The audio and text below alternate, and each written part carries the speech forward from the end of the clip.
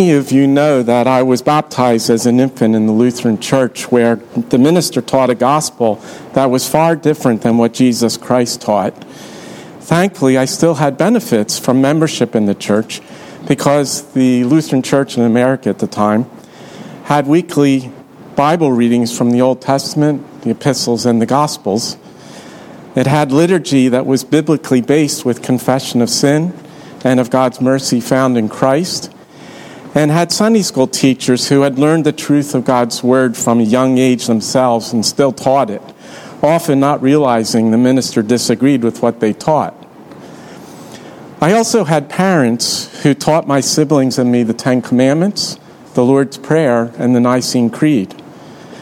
As a result, when I was in 8th grade and began to consider my sinfulness, I knew to pray at night as I went to sleep what I had been taught at a young age, the Lord's Prayer. I also had friends at school who asked me to participate in Bible discussions, and I began to read the book of Matthew. The Holy Spirit convinced me of my need for Christ as I read the Sermon on the Mount and realized that I deserved to be punished in hell for hating my brother and for other sins. After a few weeks or months, I committed my life to Christ, and I made a promise to God to read the Bible for 30 minutes a day for the rest of my life. I had heard a speaker suggest 5 or 10 minutes a day and thought that did not seem enough. You may think 30 minutes is not enough, and I do not mean to suggest that God specifies a particular amount of time. But God does point out that knowing His Word is very important to the Christian. Consider what Jeremiah preached as recorded in Jeremiah 9, chapter 9, verses 23 to 24. Thus says the Lord, let not the wise man glory in his wisdom, let not the mighty man glory in his might, nor let the rich man glory in his riches. But let him who glories glory in this, that he understands and knows me, that I am the Lord, exercising loving kindness, judgment, and righteousness in the earth. For in these I delight, says the Lord. Likewise, consider Psalm 19, where we read about God's law. More to be desired are they than gold, yea, than much fine gold. Sweeter also than honey and the honeycomb. Moreover, by them your servant is warned, and in keeping them there is great reward. And Colossians 3:16, as well as Hebrews 6:11 through 13.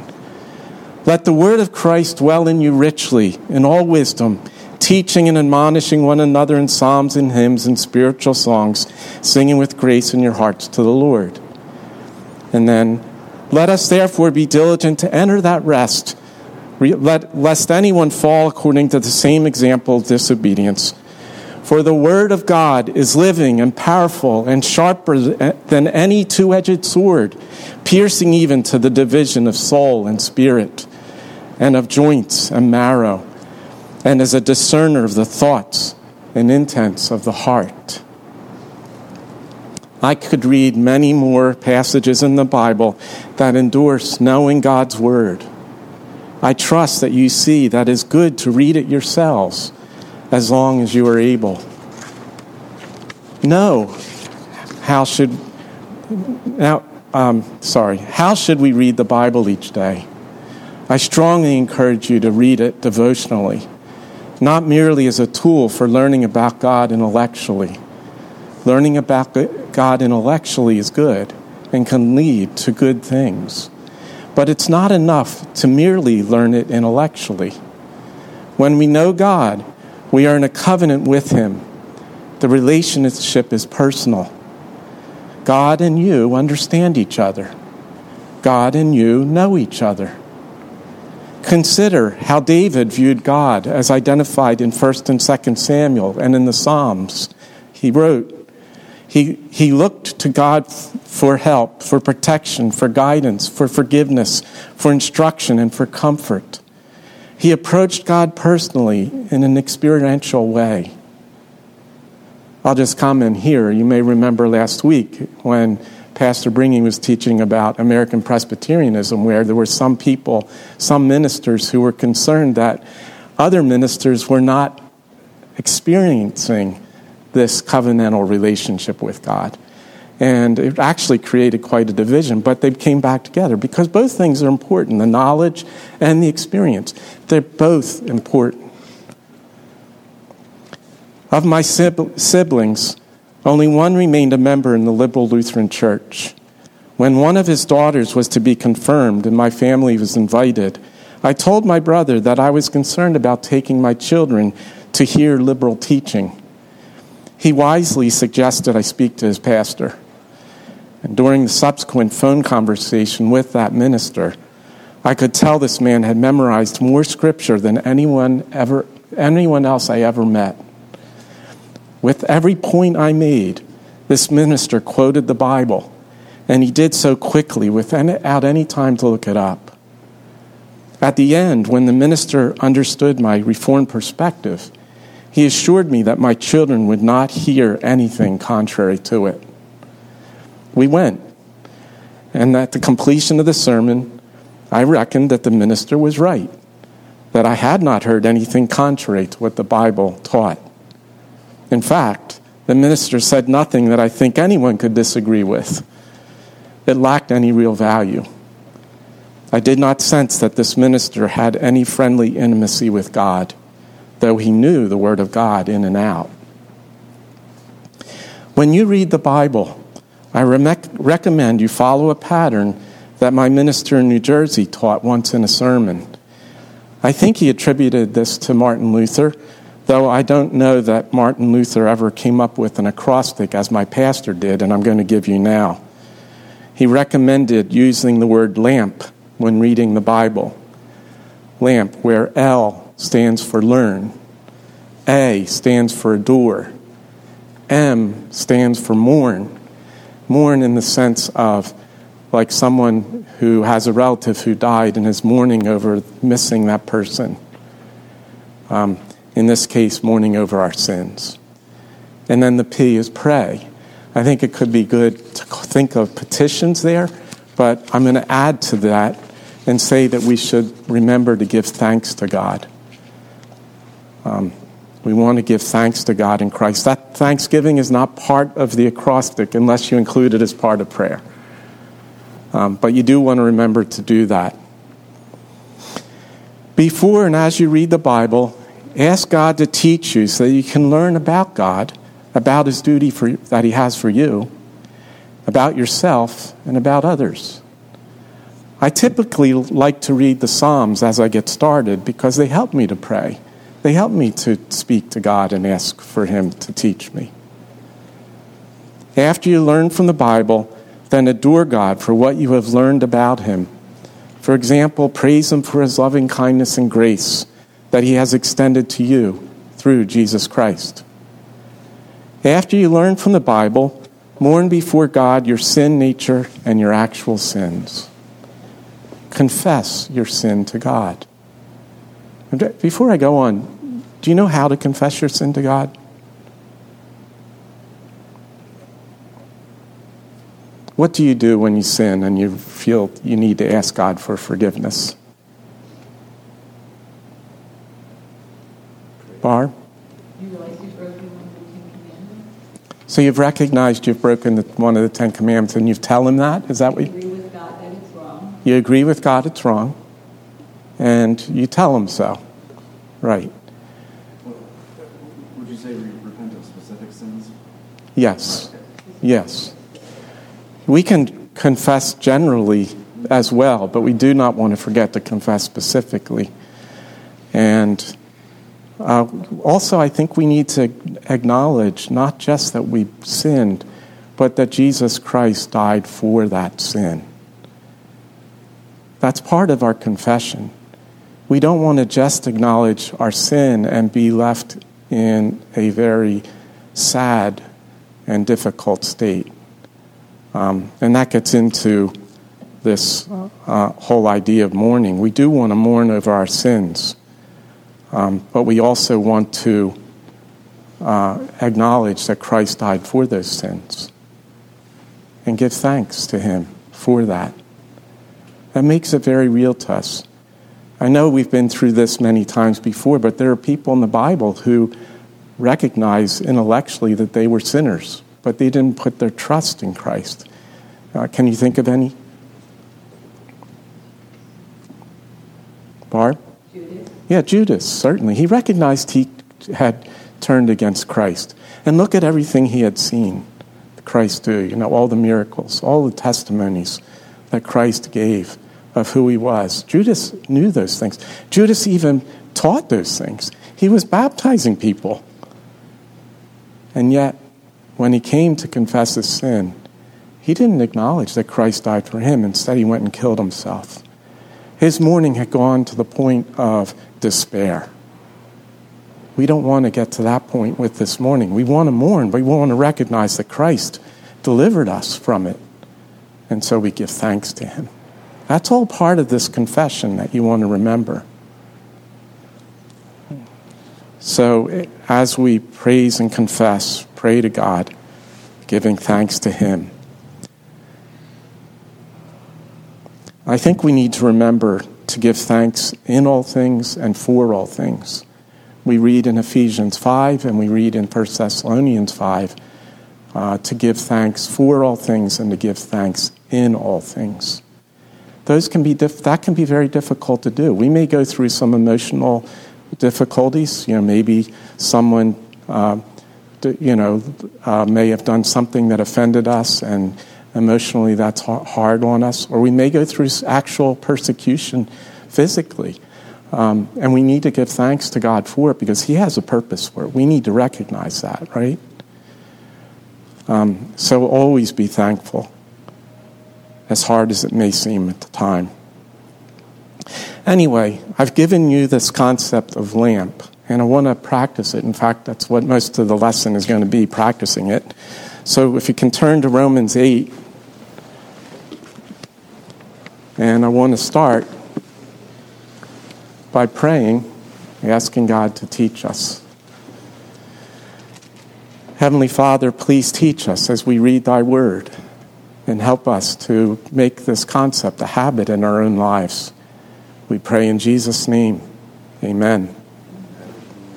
So Romans 8, and we'll begin with verse 26 and go to the end of the chapter. Likewise, the Spirit also helps in our weaknesses, for we do not know what we should pray as we ought. But the Spirit himself makes intercession for us with groanings which cannot be uttered. Now he who searches the hearts knows what the mind of the Spirit is, because he makes intercession for the saints according to the will of God. And we know that all things work together for good to those who love God, to those who are the called according to his purpose. For whom he foreknew, he also predestined to be conformed to the image of his Son, that he might be the firstborn among many brethren. Moreover, whom he predestined, these he also called. Whom he called, these he also justified. And whom he justified, these he also glorified. What then shall we say to these things? If God is for us, who can be against us? He who did not spare his own Son, but delivered him up for us all, how shall he not with him also freely give us all things? Who shall bring a charge against God's elect? It is God who justifies. Who is he who condemns? It is Christ who died, and furthermore is also risen, who is even at the right hand of God, who also makes intercession for us. Who shall separate us from the love of Christ? Shall tribulation or distress or persecution or famine or nakedness or peril or sword? As it is written, for your sake we are killed all day long. We are accounted as sheep for the slaughter. Yet in all these things we are more than conquerors through him who loved us. For I am persuaded that neither death, nor life, nor angels, nor principalities, nor powers, nor things present, nor things to come, nor height, nor depth, nor any other created thing shall be able to separate us from the love of God, which is in Christ Jesus, our Lord. So, we ask God to teach us from this passage. Did you learn anything from this passage about God?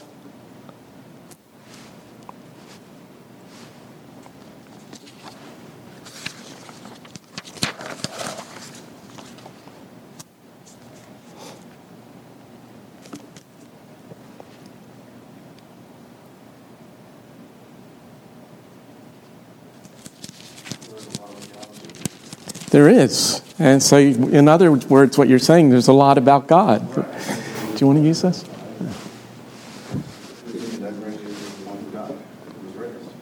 Yes.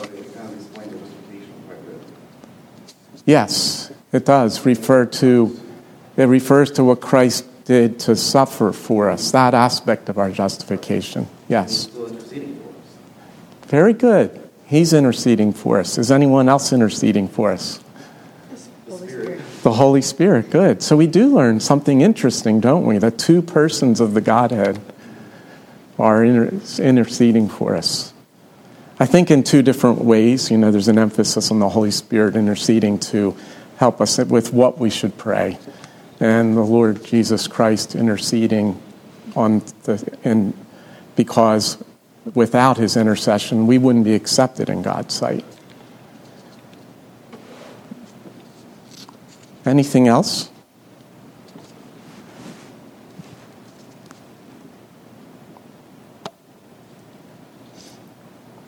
Well, what does God teach us about ourselves in this passage?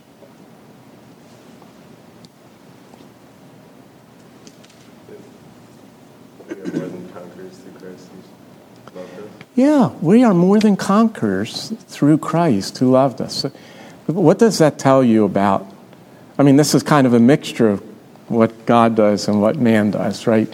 How is it that we're conquerors?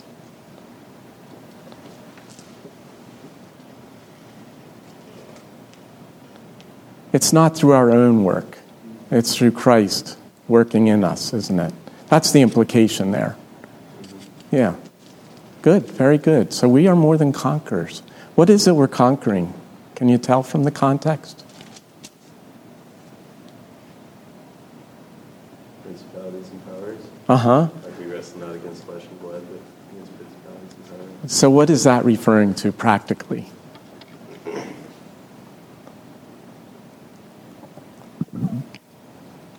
What do we wrestle with ourselves? Temptation.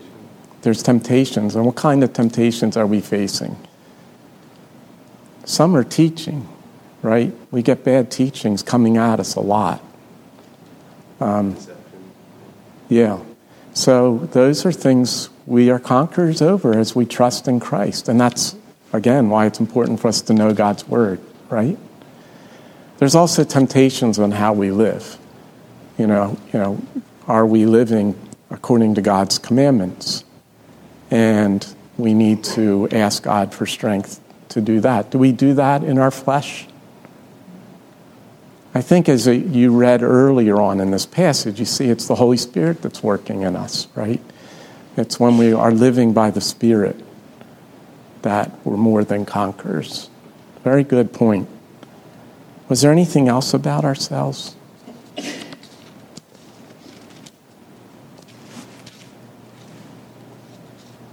We are loved. Good. Yeah. So we are loved. And again, that's kind of two things, isn't it? What God does, he's loving us, and what we do, we're receiving that love. But that's important to say that, Ellie, I agree, that we're receiving that love. Yeah. And if we are in Christ, we cannot be condemned or separated from the love. Very good. So we cannot be separated from it. So what can we do with regard to the A in lamp, having learned these things? What was A? Adore. Yes. Barb? Praise God for all these blessings that he's given us. Praise him for the blessings he's given us, which include the things that were mentioned, right? The love he has for us. Praise him for interceding for us in the two different ways. And praise him for working in us through his Spirit so that we are more than conquerors. These are good things. I think we could also remember some things that are implied in this passage too.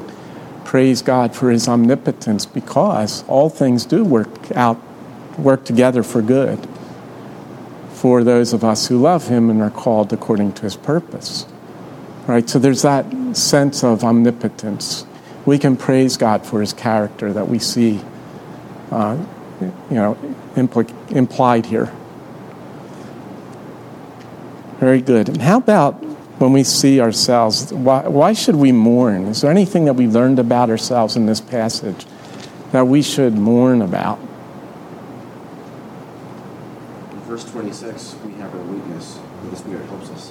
We can mourn over our weakness. Yes, very good. And that's why the Holy Spirit intercedes for us, right? Yes, very good. So we mourn over that we don't even know how to pray. Right? Anything else?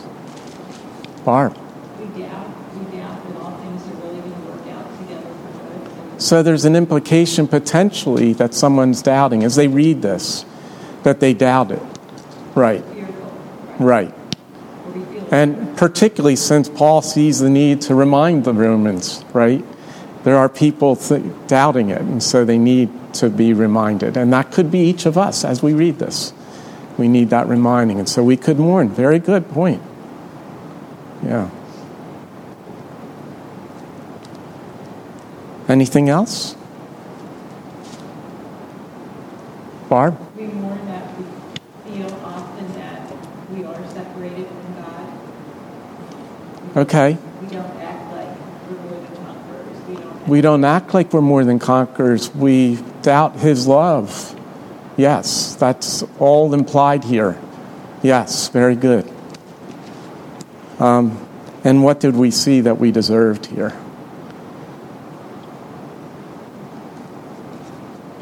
Didn't we see that we deserved to be condemned? So we can mourn over that. But again, don't stop there. What is it you need to remember when you see that mourning over such things? Don't be like Judas. What do you need to do next? Repent and trust in Christ. And how do we express that trust?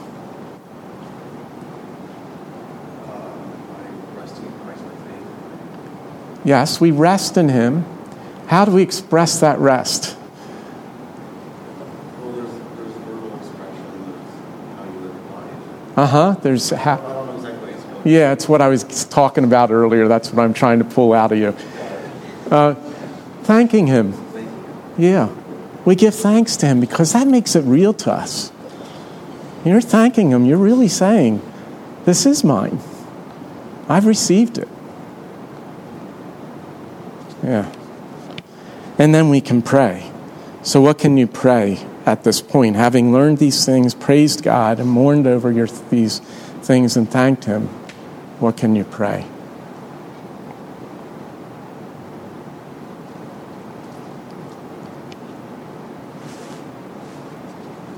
That we would not fall into the state of doubting. That we would pray that we would then, because we have this knowledge, that we would then want to share it with others. Yeah, so you're adding, actually, and that's fine. That's good, because if you're actually experiencing this being more than conquerors, you are going to want others to share in the same experience, aren't you? So you can pray for others. I was thinking more directly, pray for ourselves that we would be more than conquerors, right? The things you learned about yourself and need help on, ask for those things. Yeah.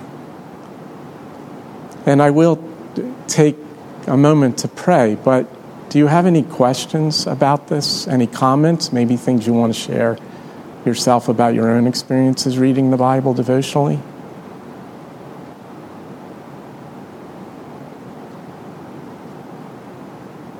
Okay.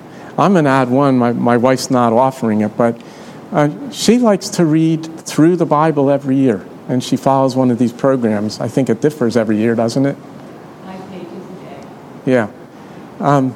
But But she has that, and that helps her. So every individual is going to do something different. That's my point. And feel free to come up with what works for you and God, because we have liberty there.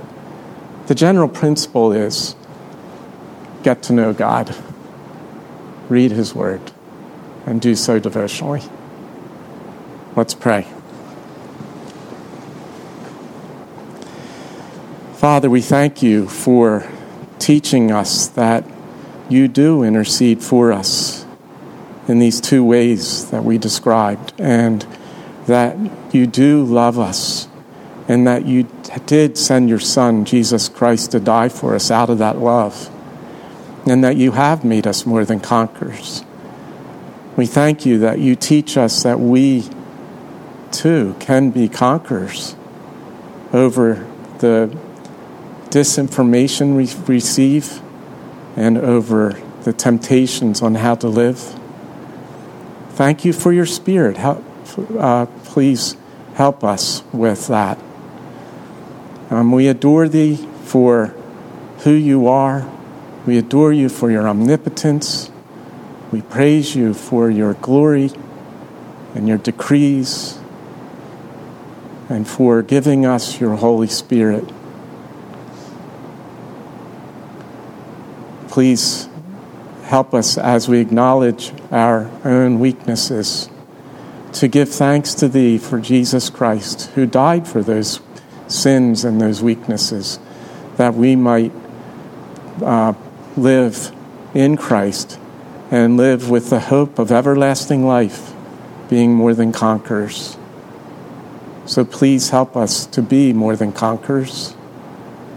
Please help us to have confidence that all things work together for good to them that love God and are called according to His purpose.